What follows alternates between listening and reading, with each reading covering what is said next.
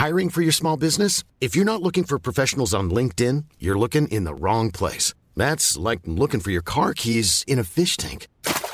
LinkedIn helps you hire professionals you can't find anywhere else, even those who aren't actively searching for a new job but might be open to the perfect role. In a given month, over 70% of LinkedIn users don't even visit other leading job sites. So start looking in the right place. With LinkedIn, you can hire professionals like a professional. Post your free job on linkedin.com/people today. Millions of people have lost weight with personalized plans from Noom. Like Evan, who can't stand salads and still lost 50 pounds. Salads generally for most people are the easy button, right? For me, that wasn't an option.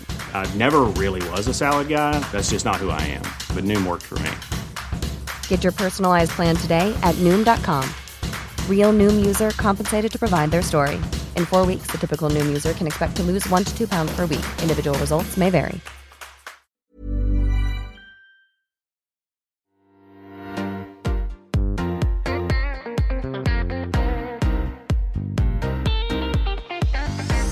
Hi everyone, and welcome to Confessions of a Debut Novelist, with me, your host, Chloe Timms.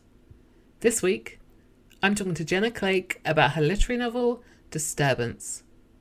Jenna is an award-winning poet, born in Staffordshire. She has a PhD in creative writing from the University of Birmingham, and she's a senior lecturer at Teesside University. In this episode, we discuss using witchcraft to write about female agency, the challenges of novel writing versus poetry, and how Jenna WhatsApps herself notes on the go to keep her ideas alive. But before all that, here's Jenna with an excerpt from Disturbance. Waking up so often in the middle of the night meant that I recognised the sound of the walker's door clicking as Chelsea sneaked out. Through my peephole, I saw her shuffling into her trainers. The communal light switched on, so I could see Chelsea clearly, standing on her front doormat. She was in her pyjamas, a grey hoodie and a pair of light pink shorts with lace around the bottom. Something wasn't right. She was pale and had dark circles under her eyes. Her face was blotchy, as though she'd been crying or was having an allergic reaction. There was a red mark scored across one of her thighs. She appeared to be waiting for something. Then I realised. She was worried that her parents had heard her. She was listening out for any sign of movement before stealing away. Suddenly, she darted down the stairs. I moved quickly back through my flat to watch her from the window. We arrived at the same time. Chelsea landed on her knees and tore the grass and mud with her fingers, clumps in her hands like hair. She pulled the stone from the ground, and I expected her to throw it away because I believed, with shock at my own train of thought, that it must be cursed. The thought felt inevitable, true. My instinct to run to her flared. I wanted to help, to understand what was happening. As I thought this, the centre of my palm stung, as though I were holding the stone. Chelsea took a tissue from her hoodie pocket and wrapped the stone up carefully. She cradled it in her hand like an injured bird. 2 beams of white light down the road, heat rising from the tarmac.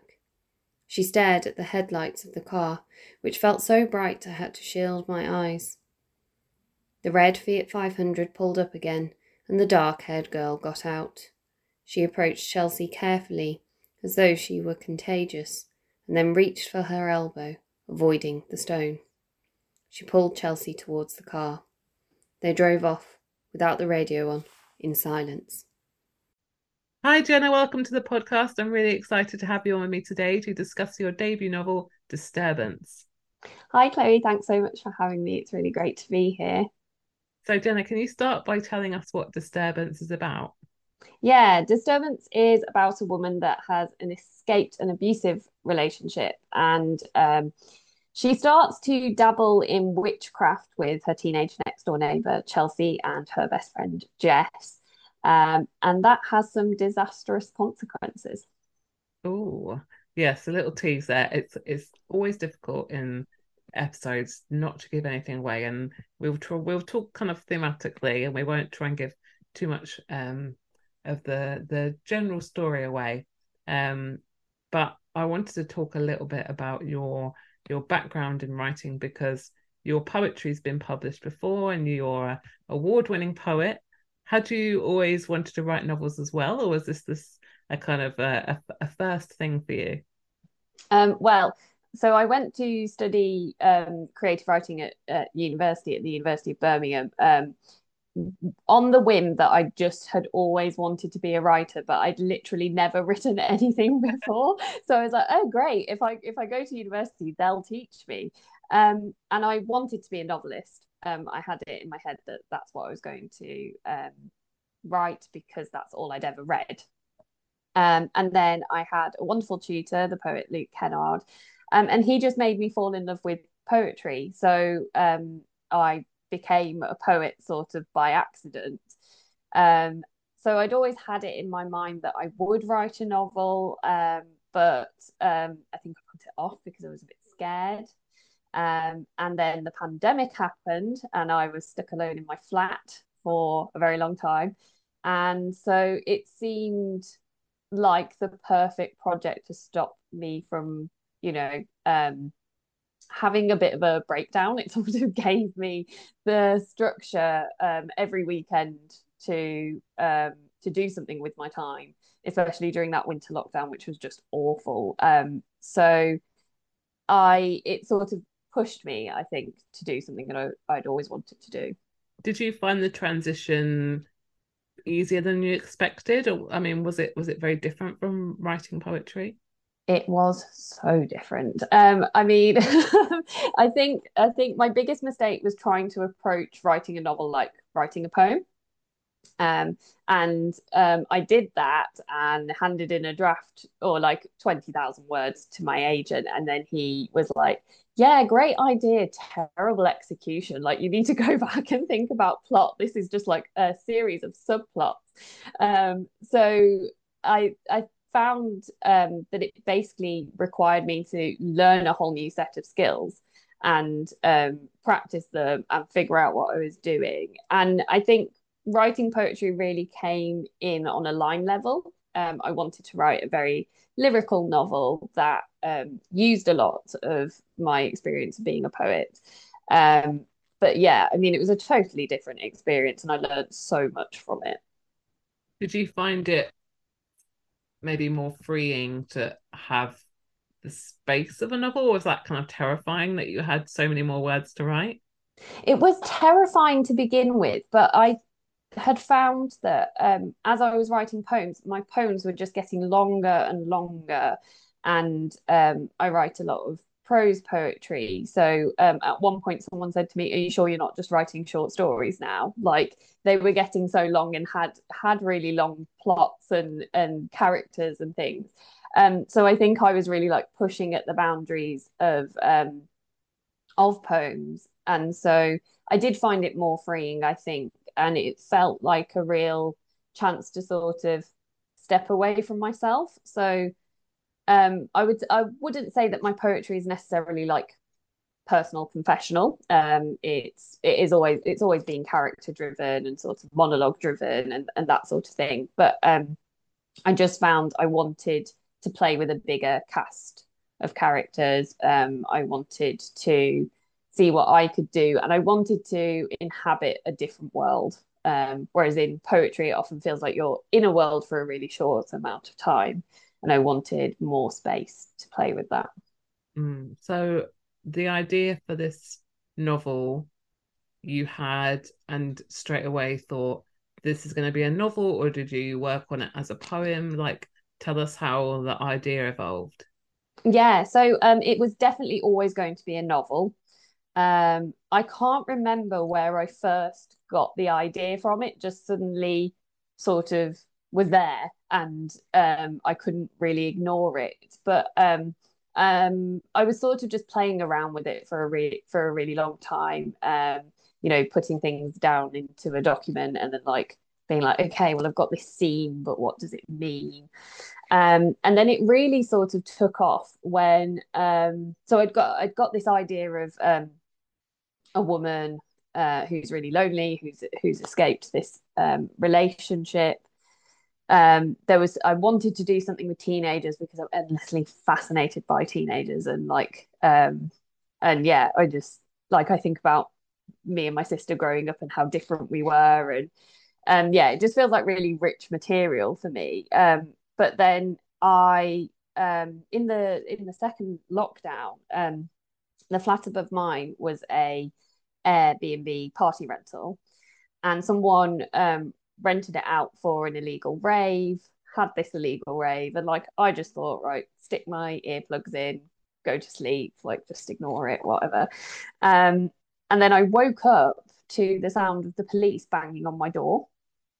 Um, and in my bedroom at the time, there was a balcony next to my bed, and there were these like people moving on my balcony outside. And by the time I'd got to my front door, they pulled someone out the flat next to mine and were arresting them. So I sort of stayed inside. But my neighbours came around the next day and they were like, "Oh yeah, so these people, we called the police on them, and they all jumped down onto your balcony." So like, this was like really terrifying, and like for days afterwards, I just, like, any movement, any noise, I was really scared. And then from that, I was like, oh, wait, like, this is a really scary experience. And what if the other thing happening to this woman was that she was living in a haunted flat, or she sort of believed she was living in a haunted flat? And that just seemed like a really interesting way to think about trauma and to think about what she'd been through and how that would manifest in her everyday life. So it's sort of it was like the perfect thing you want to happen to you if you're a poet. Like, poets are often like looking around at the world and being like, this thing like popped in front of me. So I think my poetry brain sort of kicked into gear, and I was like, oh, this is really interesting, but it felt too much to try and get into a poem. It's far too dramatic for a poem. Yeah, absolutely. Also quite an unusual event. I mean, that doesn't exactly transpire into the novel, but obviously I guess the atmosphere and the tension is something. I mean, the novel is incredibly tense throughout. You get this horrible feeling of like dread while you're reading it, and that obviously came from that event. Tell us about your unnamed narrator, and did you specifically go out and think, I'm not going to name this narrator so that she can be everyone? What was your thinking behind that? Yeah, I think at first I just hadn't committed to a name for her. And like, names feel really powerful, and so I'd got the teenage girls' names like straight away, but I couldn't stick with anything for my narrator. And then I realized part of that was that she doesn't really know who she is anymore during the novel, and the novel is sort of a journey of her trying to find herself after this really traumatic thing that's happened to her.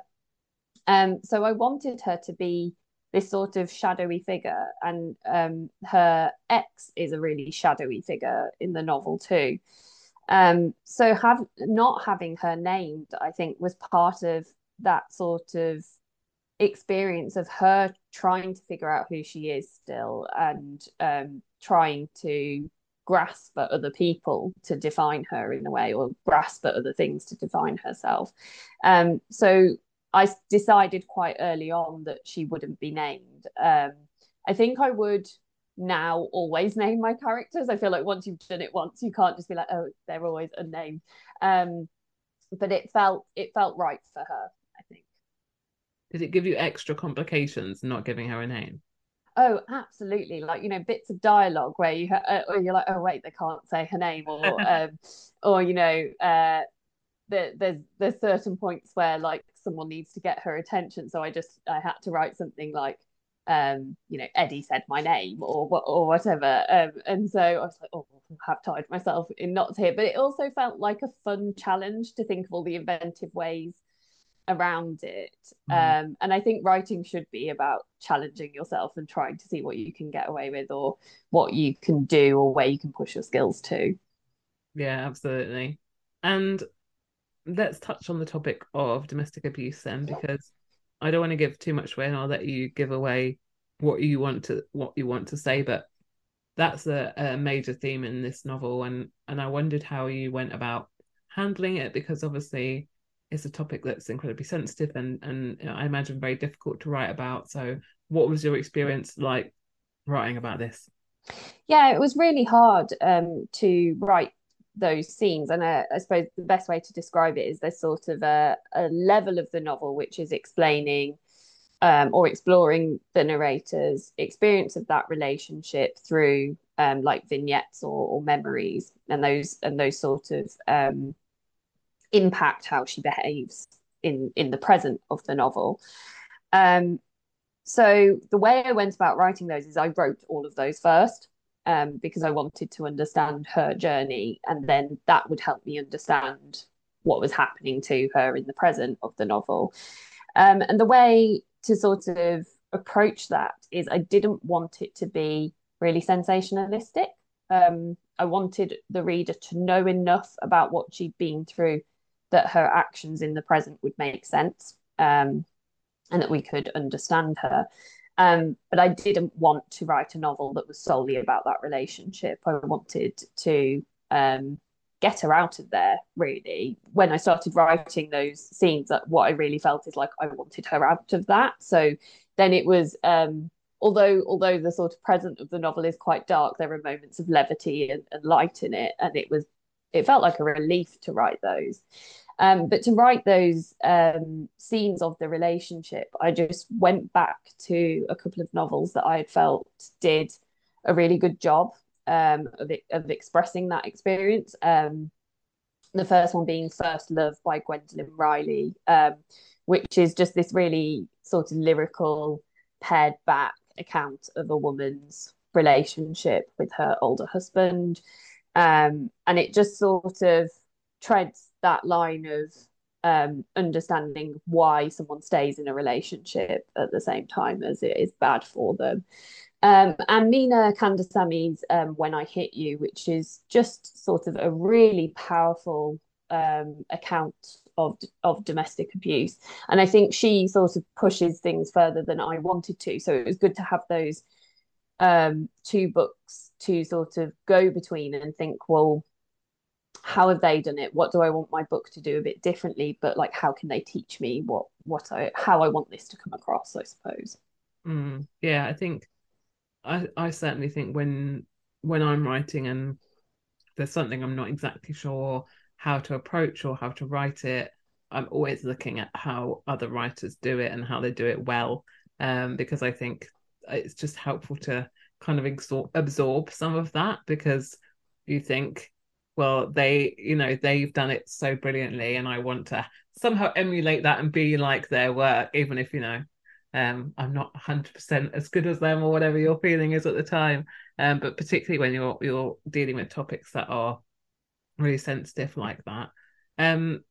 Your lead character gets fixated on her teenage neighbors, as you said, and she starts to explore hexes and curses. What made you go down this route of kind of witchy elements? There's a lot of books at the moment are very witchy. You've kind of hit the right time on that front.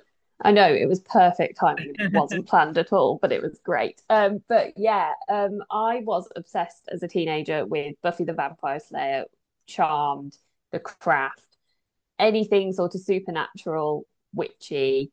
I was there, and like my family was very into TV when I was growing up, so we'd all sort of sit and watch these programs together, me and my sister especially. So it firstly came from that, just this sort of nostalgic love for something that I wanted to share. But I think why witchcraft feels so powerful and why it's possibly so popular at the moment is that I think it's a perfect sort of vehicle to think about female agency or women's agency, to think about sort of feminism and modern iterations of it. I mean, I got obsessed with witch talk while I was writing the novel. I'm terrible at TikTok, so I was just sort of lurking there. But I just think like it was just amazing watching how inventive young women or girls could be. And it brought me back to being younger and like playing with my friends or doing my own witchy experiments. And the sort of like power and agency that gives you, that it makes you feel like you have your own system of meaning in the world, or like you and your friends are connected in a way. And witchcraft historically has been a place where women are maligned and sort of persecuted and prosecuted. So I was thinking about, well, how are we thinking about witchcraft today, and how would my narrator latch on to that as a way to sort of make herself feel better? And also, how would she use that in all the wrong ways? There's never been a faster or easier way to start your weight loss journey than with PlushCare. PlushCare accepts most insurance plans and gives you online access to board-certified physicians who can prescribe FDA-approved weight loss medications like Wegovy and Zepbound for those who qualify. Take charge of your health and speak with a board-certified physician about a weight loss plan that's right for you. Get started today at plushcare.com/weight loss. That's plushcare.com/weight loss. plushcare.com/weight loss. Hiring for your small business? If you're not looking for professionals on LinkedIn, you're looking in the wrong place. That's like looking for your car keys in a fish tank. LinkedIn helps you hire professionals you can't find anywhere else, even those who aren't actively searching for a new job but might be open to the perfect role. In a given month, over 70% of LinkedIn users don't even visit other leading job sites. So start looking in the right place. With LinkedIn, you can hire professionals like a professional. Post your free job on linkedin.com/people today. Millions of people have lost weight with personalized plans from Noom. Like Evan, who can't stand salads and still lost 50 pounds. Salads generally for most people are the easy button, right? For me, that wasn't an option. I never really was a salad guy. That's just not who I am. But Noom worked for me. Get your personalized plan today at Noom.com. Real Noom user compensated to provide their story. In 4 weeks, the typical Noom user can expect to lose 1 to 2 pounds per week. Individual results may vary. Hey there, it's Michelle Norris. I'm host of a podcast called Your Mama's Kitchen. When I travel, I'm usually looking for a way to find a taste of home when I'm not at home. And one of the things I love to do when I am at home is entertain. And Airbnb allows me to do that. When I was in California recently, I rented a house that had a great kitchen. And when we were sitting around the table, we're all thinking, we're in someone else's house. Someone could be in all of our homes as well. If you have a home, but you're not always at home, you have an Airbnb. Your home might be worth more than you think. Find out how much at airbnb.com/host. Yeah, definitely. What is it about you said you have an interest in teenagers. What about your lead character then? What is it that's so appealing for her to kind of observe the lives of others? I think it comes from her absolute loneliness, really. She's living this really isolated life, and she sort of feels that she's lost everything. So it's a game of sort of self-flagellation, I think, in part. She sort of watches her neighbour Alice quite a lot and uses her as a way to be like, oh, she has everything I could have had. So she sort of uses that as a way to make herself feel bad for the past relationship and its failure, even though that's ultimately not her fault. And then I think her obsession with her next door neighbour Chelsea is that she sees herself in Chelsea and thinks Chelsea sees herself in her. And so she sort of is very misguided but well-intentioned, I think. And so this watching of other people is sort of living vicariously through them, but also wanting to sort of be an active participant in her life when she feels that she's not really. So Jenna, tell us a little bit more about your kind of writing process. I mean, your poetry is, I guess, where you started, but how do you write? Are you someone that is very kind of a planning person? Are you someone who kind of, I don't know, sits and scribbles away with loads of notes before you get started? Kind of what's your general process to write? What was your general process to write this novel? So my general process to write this novel was a process of chaos, which I ultimately regret. But I think so. When I was first writing, I did not plot at all. It was just sort of notes and idea. I was like, oh, I'll just get this idea down. Then I realized that I needed to go back and actually plot what was going to happen. Like you can't handle that many people and that much that many words and not have a sense where you're going. So I'm quite a visual person, so I would like draw myself little plotting plans and things. And then to write the novel, I'm someone that gets really bad existential dread about my writing while it's happening. So I've learned that the best way to deal with that is do like short, sharp bursts of writing. So my maximum sort of time to write is about 3 hours. So I really envy people that are like, oh, I've got a whole day to write and I'll just sit there and write. Like I wish I was that person, but I am not. But I find if I can get something down, then I feel pleased with myself, and I think, yes, that has done something today. Well done. Whereas if I spend a whole day with it, I go from feeling good to feeling bad at like sort of past lunchtime. So that like by 5 o'clock, I think, what am I doing with my life? Why do I write? Etc. Etc. Etc. Throw the laptop out the window. So that works really well for me, this sort of short, sharp thing. And I also really like walking as a way to write. So I have a WhatsApp group that's just got me in it. So I can like text myself and voice note myself. And I will just go for a walk if I'm having a problem with something, or just if I want to think it through, and then talk to myself or like text myself. And I find that really helpful. So I am constantly taking notes while I'm writing, thinking about where something could go, or like a line of dialogue, or what someone's motivation is. So it feels like a subconscious process a lot of the time as well. And I probably spend a bit too much time planning or thinking through what's going to happen. And then once I get to the page, I'm like, oh yeah, I should have just been here a bit earlier always to get it down. Because I do, with Disturbance, I did go back and plan it. But ultimately, some of the things that happened in it, I couldn't have figured out until I was actually writing it, because the characters do something that surprise you, or you think, actually, no, that's not their motivation. This is their motivation. So a lot of it comes through the like redrafting, editing stuff as well. I'm really glad you said that thing about the 3 hours, because that's exactly my experience. And I mean, I don't think my brain would be able to engage with writing from 9 to 5. I just really don't think it would work like that for me. So it's nice to hear other people say that as well.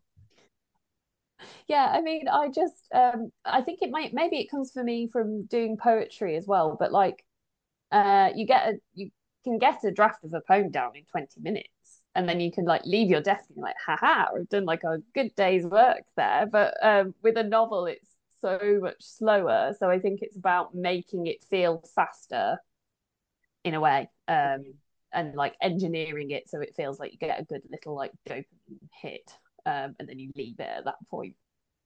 And did you find, because you're a poet, that you were agonizing over, every line, every word? Or did you think, because you were working on the novel, did you think, oh, I've got a bit more, I don't need to worry about this as much? Or, I mean, I don't know, maybe because you're a poet, you were thinking about every sentence as you were writing it.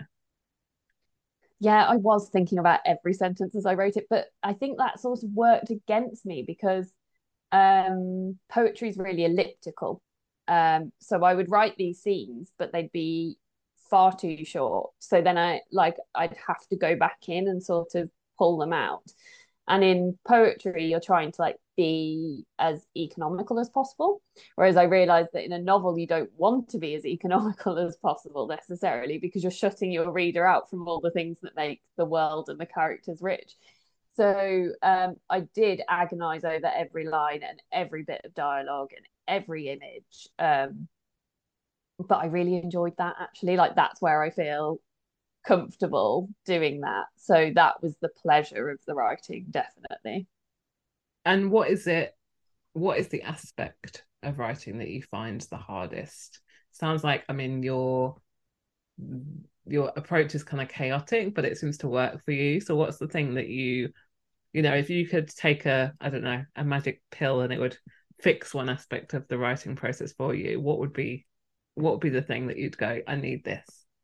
I would definitely have a magic pill that solved all my plotting problems for me. That is, it's something that I don't think comes naturally to me, so I have to work really hard at. And I'm now a Save the Cat convert. I love that book. It has. It is the best. I'm just going to say it's the best plotting book for me. Yeah. It has. Yeah, it's changed my life. And if I'd have had that before I started writing Disturbance, I think I would have found it a lot more straightforward. I still think I like a bit of mystery as I come to writing something. But I definitely wish I was better. Or I wish, since I've got that book, I feel better at plotting, but I definitely see that as someone else making me better at plotting rather than it and being a natural gift I've been given. So if anyone has a magic pill that will do that for me, I'll happily take it. And you probably covered this already with what we've spoken about before, but are there differences in when it comes to kind of what you want to write about? Do you think of them now as, this is a novel idea, this is a poetry idea? Is that kind of quite clearly defined in your head? I think it is, because if I think of both things as telling a story, which in essence they do in my writing at least, I think the stories I want to write as novels just feel really sort of rich in a way that I couldn't make them in a poem. They need more people, they need longer, they need a whole world to be created. And the things I want to write about in poetry are probably sort of the smaller things, the more quotidian things, or the sort of thing that you will get some real pleasure out of writing in a really short, succinct way and focusing on images. So I think if I get an idea and I feel like that's image focused, then it goes into a poem. But if it sort of feels character driven and there's, I think a good way of thinking about it is, if I keep on thinking about it and the world keeps on growing and growing and growing around it, then I think that's got to be a novel, or else I'm going to be doing it a disservice. Can you tell us the story about how you came to get your agent and your book deal? I'm wondering whether you have the same agent for your poetry and your novel, or did that change? What happened there? So I got my agent because I'd just published my first collection of poetry, and that had won an award. So I was in London for an award ceremony because I don't live in London. And the person who is now my agent sent me an email and said, "Are you around for a meeting? I'd like to meet you." So I met him, and I basically pitched him a novel that isn't Disturbance and I will probably never return to, but it was a project I was thinking about undertaking. So with that in mind, then he signed me for my second poetry collection when that was ready, and then took me on with the idea that I'd write this novel or a novel shortly after. So it was, I started working with him mostly off the back of the track record of my poetry, but with the idea that I'd always go into writing non-fiction or fiction. For me, I think I'll always write fiction rather than non-fiction. And then how I got my book deal is I basically worked with my agent on Disturbance for about a year. So he was really helpful in sort of guiding what I was doing with it. And I really it felt like a really isolating process writing this novel, especially because it was during the pandemic, so I didn't have all my friends to talk to about it, or like all the usual ways you share your writing, or you think about your writing as you're doing it. So we were in conversation a lot about it, and that was really helpful for sort of workshopping my ideas, and going away and doing something with them. And for me, I need some sense of accountability. I long thought that the reason I teach creative writing is that it's sort of part of my job to be a writer at the same time, so that makes me write. Whereas I think if I'd had a job that didn't sort of require some writing, I probably would have given it up years ago, or not given it up. I think it just would have never happened. So yeah, we were working on the novel together, and then sent it out for submission, and then it went to auction with 4 publishers, I think, and then we went with Trapeze, who have been really great. Brilliant. I want to ask you actually about your experience with the publishing industry, and how it's been like for you, really, whether there's been anything that has been surprising or difficult to deal with, and what advice you'd have for anyone, well, for the next cohort, let's say, of debut novelists that will be publishing in 2024. What would be your advice on how to kind of cope with all the ups and downs of the publishing experience?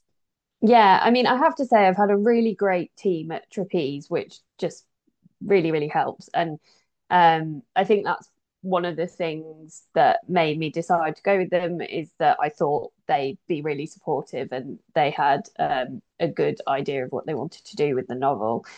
But I'd say, like, my one piece of advice is that when I sold the novel, I sort of thought of publication day as the sort of big event in the calendar. But what you realize as you go through the process of like getting your blurbs, getting your cover, like doing all the copy editing and the proofreading, there's like so many joyful moments in the lead up to that publication day can be a bit flat almost, or a bit like okay. So I try and think of this as like a long game. Publication day isn't like the end of your novel, it's actually only the beginning. And so, you know, for me, I would say put a lot of work into getting your book out there, like shout about your book, let people know about it. But don't be worried if on publication day it's like not the first book everyone's talking about or something. Like, your book has time to make its impact, definitely. Yeah, absolutely. And I would say do something for you on that day. Be it, I don't know, go to your favourite forest, or go for a meal, or whatever it is that you enjoy doing to kind of give yourself a treat as well. Because it's a hard year, well, hard 18 months, plus the fact that you've probably been writing the book for much longer than that. So I think do something that's nice for you. So finally, Jenna, can you tell us a little tease about what you're working on next? Yes. So I am slowly, tentatively working on a second novel. I think it's going to be about a cult. And that's probably all I'll say about it, because I'm worried that I will change my mind a lot. But yeah, hopefully more spooky, scary, unsettling vibes coming. I'm a big fan. I love anything to do with cults, so sign me up. I really look forward to it. Jenna, thank you so much for joining me on the podcast today. Thank you so much, Chloe. It's been really fun. That was Jenna Clake talking about her literary novel, Disturbance, which is out now and available to buy.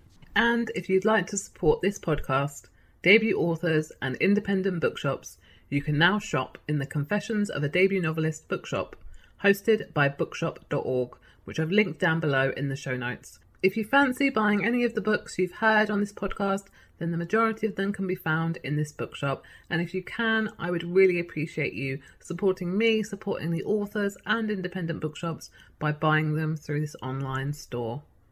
Thank you so much for listening. And if you've enjoyed this episode, please subscribe wherever you get your podcasts. Or if you've subscribed already, it would be great if you could leave me a review. See you next time.